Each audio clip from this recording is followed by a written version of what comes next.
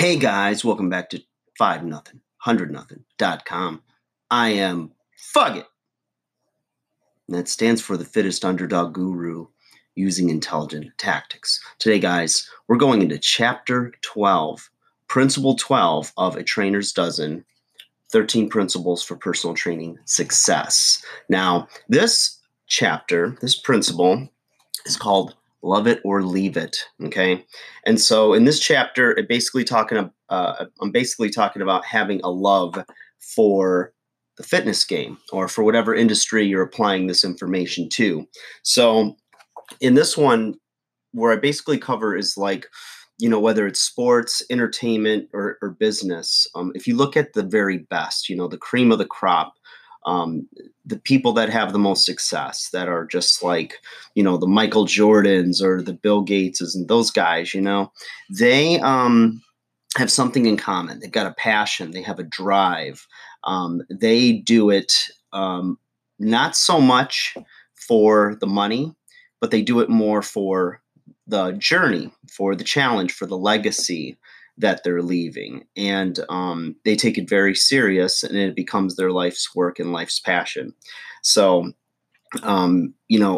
the way I've always looked at it is have fun or go home. And in the book, I tell a personal story about how whenever I was in pro wrestling and I was like at the top of my game after 6 years in the industry, and I was in a position where I was in all the wrestling magazines. Every city I went to, my T-shirts sold out. I'd sign autographs forever, and I was, getting all this notoriety from the fans and from my peers in the business. And one night after a match, I was sitting in a hotel room in the fall of '99, and I just wrestled one of the best matches of my career against a guy from California, Michael Modest, who was an international superstar and was considered a guy that was going to be one of the top guys in the next few years. So this young, strong bull, he and I went out there and we just tore the house down in Delaware. So we finished up, signed the autograph, sold out the shirts, made a bunch of money. I'd got honored by East Coast Championship Wrestling, which is a very decorated and respected wrestling promotion out on the East Coast, where a lot of superstars were coming out of that area. Even though I was primarily planted in the Midwest, they would fly me out there for shows. So I'm sitting in this hotel room after, and I had a bag of like some kind of fast food from earlier in the day that I didn't finish before the show. And so I'm eating like these cold French fries and a half a hamburger or something. And I turn on the TV in my hotel room and I'm watching reruns of All in the Family. And it's like 2 a.m, just nursing my wounds, my injuries. I was all banged up. And I'm just like, I am miserable. And I was not happy doing what I was doing anymore.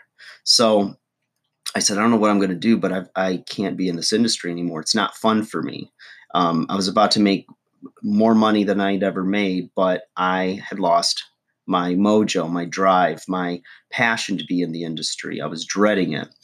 And it led me to start to just follow my heart and to go after, just like when I went after professional wrestling as a career, to go after something that got me excited, that got me up in the morning, that when I was growing up, I would read cover to cover every wrestling magazine and want to know everything about the sport. But now that I had kind of peeked behind the veil, saw the wizard behind the curtain, it wasn't fun for me anymore doing it day in and day out. And I found myself consuming fitness material, exercise science, nutrition, all these things. And it started to click for me that that's where I ultimately wanted to go. One, I didn't have to keep myself in tip-top shape 24/7, 365. I could back off a little bit, still be in great shape, lose some of the muscle, some of the mass that I had and needed for professional wrestling, and I could make a difference in other people's lives. I enjoyed the process of getting in shape, not just performing. So that's what started me down that path. So I tell a little bit about that story in here. And I also talk about focusing on the destination and then the journey. So in other words, when you know that you're, going to take a journey. Wherever you go, it's going to be a journey, and you got to enjoy the process of getting there. It's going to be a grind, but you can make it. So I talk about focus on your destination first, meaning that make sure that whatever building you want to be at the top of, whatever mountain you want to climb, that you first calculate it, focus on where you want to go before you set the GPS and make sure that, that's where you ultimately want to end up, because it's going to take some time and it's going to take a lot of hard work, and you're going to have to enjoy the process, or else you're not going to make it. If your heart's not in it, I don't care how much they pay you. There's not enough money to where you're actually going to be happy if you're not enjoying what you're doing. So calculate that first, because the last thing you want to do is climb up that mountain and then realize that when you're at the mountaintop, there's nothing there for you and you're not happy. So it's going to be, a lot of it is going to be the journey, and in a very small amount of time or short period of time on top of that mountain. So make sure, sorry, a little congested.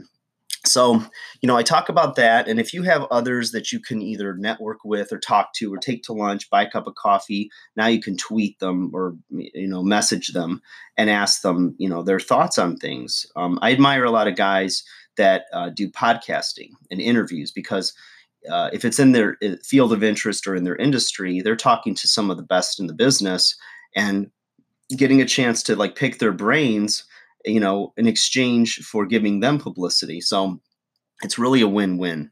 So that could be the next step for this cowboy. I talk about having joy on the journey. You've got to be joyful. It's not always perfect or easy, but if you're enjoying it, it's a heck of a lot easier.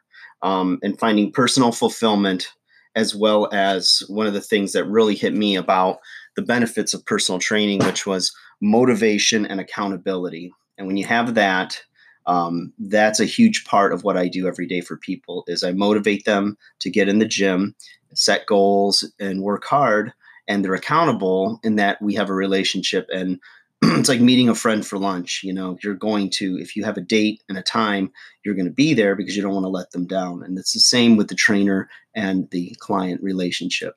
All right, guys. Like, share, subscribe. Hope you enjoyed that. We got one principle left, one chapter left, and we're done with A Trainer's Dozen. All right, guys, take care. Have a good day.